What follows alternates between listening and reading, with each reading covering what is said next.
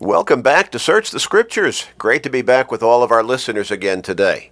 Great to have this opportunity to open up God's Word again and study a little bit more from those rich teachings and truths, those blessings and promises, and yes, those corrections, admonitions, those exhortations, and even those warnings and corrections in our lives. Thank you for being with us again today. You know, it really is encouraging for us to hear from our listeners, to know that there are so many who are listening every day or close to it. There are others who are listening on a frequent basis, but they can't listen every day because of schedules and their conflicts in their lives with being able to be at the radio at this particular time. There are others who are listening maybe for the very first time or the very first few times. And we encourage you, if that's your case, that you will continue to listen, and our prayer is that you'll quickly come to realize that we do exactly as the name of the program suggests. We search the Scriptures. We get into God's Word, and not just on a surface level basis, but we dig deep. We look at it in detail, and we try to explain it in a way that is easy to understand and that makes sense for your daily life. So if you're listening for the first time or the first few times, our prayer is that you're growing in your knowledge of God's Word, and thereby that you're growing in faith, because faith does come by hearing the Word of God, Romans 10 and verse 17. And we want to help you grow in your faith. We want to help you come close to God. In fact, we want to help you get to heaven. That's really, bottom line, what this program is about. Glorifying God by teaching His Word accurately and effectively, and helping as many people as possible to come to Him for forgiveness and salvation through Jesus Christ. So that's our prayer for you. Now, at the end of the program, we'll tell you how you can contact us. So have a pencil or a pen and a piece of paper ready. You can jot down that information and then contact us. Ask for the free Bible study that we always offer, and it will help you to learn the basics right from God's Word of what God expects from you in order to come to Him for salvation and in order to have eternal life and have that confidence that a place in heaven is waiting for you after this physical life is over. You can also receive a copy of today's program on CD. Now, both of these opportunities, both of these offers are absolutely free, and we'll even pay the postage. So have that pencil or pen and piece of paper ready, and at the end of the program, we'll tell you how to contact us. I also want to take just a moment to encourage you to go to our website at churchofchrist.com, churchofchrist.com. And on that website, you can click on the listen button, and you can listen to all kinds of radio programs that are archived there. You can also listen to sermons that are archived there, and today's Bible classes, which are daily, short, about 13-minute studies that we do each day. And you can click on the articles button, and you can pull up literally hundreds of biblically based articles through which you can study further on your own and learn more and more of God's Word. Now, you can scroll down the home page to the podcast button. You can click on that, and in about 60 seconds, you can sign up for our podcasting. And then you will receive to your device all of our sermons, all of our Bible classes, all of our daily Bible classes, and all of our radio programs. They'll go automatically to your device for free. And so all of that is there for your opportunity to continue to access all of these study materials and thereby grow in your faith, come closer to God. So we pray that you'll take advantage of these opportunities. Now, we're going to get back into our study on grace. God's grace, by the grace of God. We've been looking at this in depth. Now, we're going to spend some time on this particular study and look at it from different aspects, different perspectives. And we've been talking about just what is grace. And it's very difficult to define in words. I think easier to describe than it is to define. And we talked about technical definition being God's unmerited favor. The idea being God extending his favor to us when we don't deserve it, when we don't earn it, when we don't have it coming, when we should not expect it.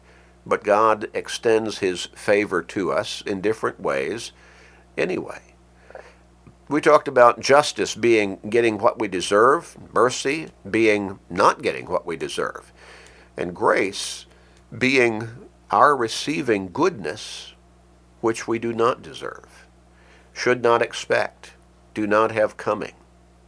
Well, we've also looked at the acrostic that is formed from the letters of the word grace, G-R-A-C-E, God's riches at Christ's expense, pointing to the fact that God offered his Son on that cross to pay the price for the guilt of our sins, so that through him we could be forgiven and saved, redeemed, brought back into a right relationship with God, and be able to expect an eternal home with him in heaven.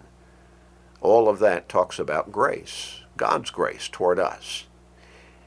God so loved the world that he gave his only begotten Son, that whoever believes in him should not perish but have everlasting life, John 3:16. Perhaps the most known and quoted verse of Scripture in the entire Bible. But Paul got a little deeper in his statement along those lines in Romans chapter 5 and verse 8, when he said, God demonstrates his own love toward us, in that while we were still sinners, Christ died for us. And so God created man in God's own image with a soul. Now, he created us physical beings, with physical bodies, but he created us with that spiritual soul within us. And in that way, he created us in his own image. That's not to say we look like God in physical appearance, because God is spirit, and we are physical beings. But with that soul, we have that spiritual essence and identity. And in that way, God created us in his own image. He loved us and gave us a chance to live forever in what could probably be described as paradise on earth, without sin. And that was in the Garden of Eden. The first man, the first woman. But they sinned anyway. They sinned. And in sinning, they disobeyed God. They rebelled against God. And God could have said, that's it. I gave them such a chance. I created them in my own image. I wanted them to be with me forever in heaven. And they did this. They turned their back on me, basically. They sinned against me, because all sin ultimately is against God. But instead, God still loved mankind. And so he already, in his omniscience, his foreknowledge, and his all-knowingness, knew that they were going to sin. And he already had a plan for their redemption, for their forgiveness, and their salvation. So, although man deserved judgment and punishment and condemnation, God loved man anyway and made a way for him to be brought back into a right relationship with God through Jesus Christ. We call that reconciliation. Now that, in spite of man's disobedience to, disrespect for, and rebellion against God, God's love, God's grace is exhibited in what he did for us. He made the way for us to come back to him. Now, we've talked about how so many people, so many churches, and it's very prevalent within the denominational world, they teach about grace and salvation by grace as though there is nothing on our part that is expected by God in relation to our salvation. And they do quote a number of verses that focus upon the grace of God in terms of our salvation, such as Ephesians 2, verses 8 and 9. By grace you have been saved through faith, and that not of yourselves. It is the gift of God, not of works, lest anyone should boast. But then they seem to have a problem or maybe ignore or try to explain themselves around other passages of Scripture that talk about response that is expected by God on our part to his offer of salvation by grace.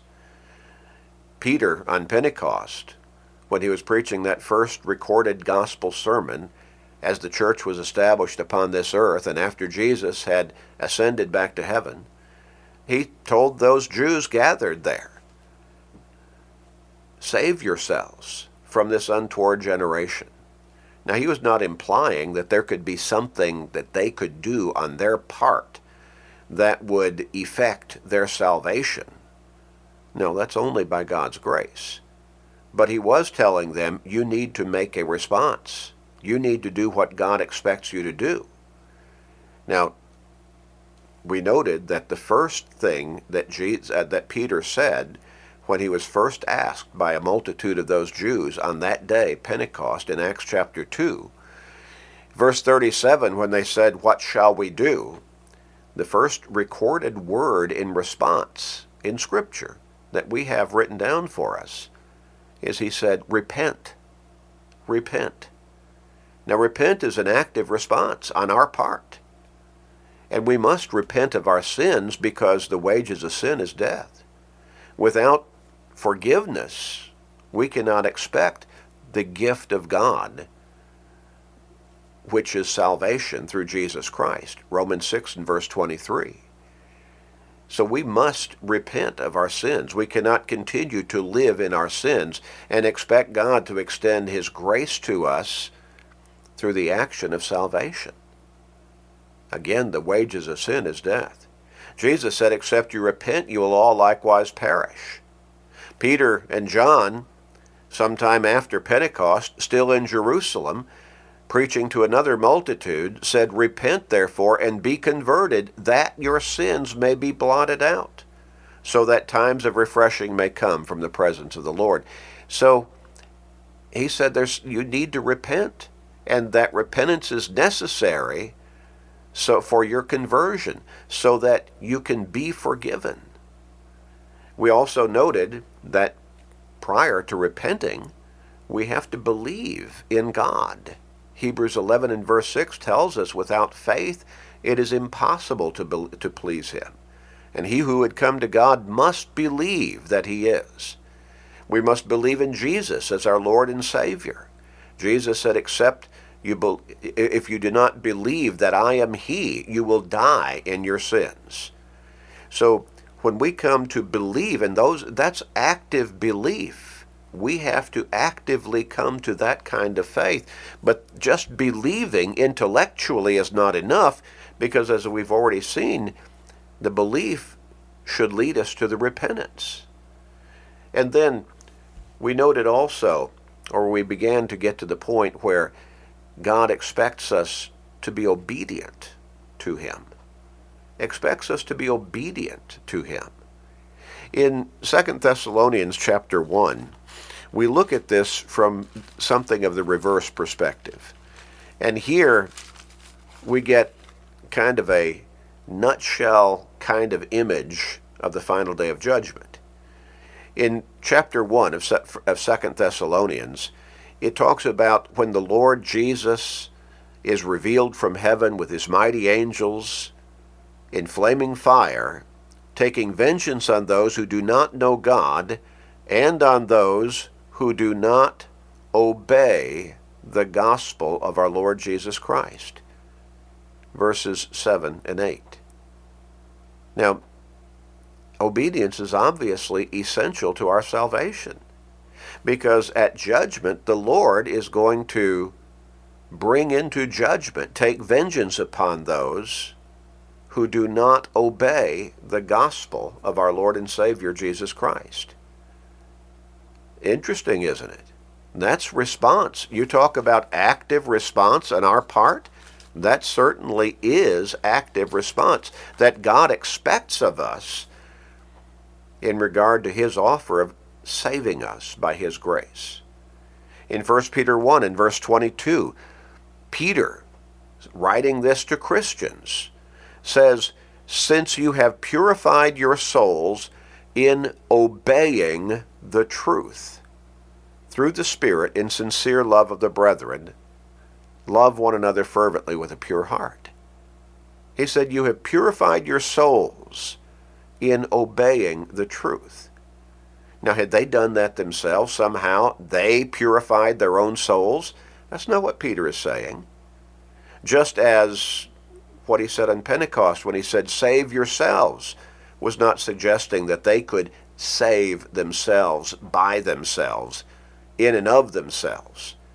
No, he's saying you obeyed the truth, which God expects of you. You've repented of your sins. You've confessed your faith in Christ. You've obeyed the gospel that you are going to be held accountable for obeying.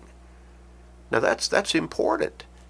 The Hebrews writer was very clear in Hebrews chapter 5, verses 8 and 9.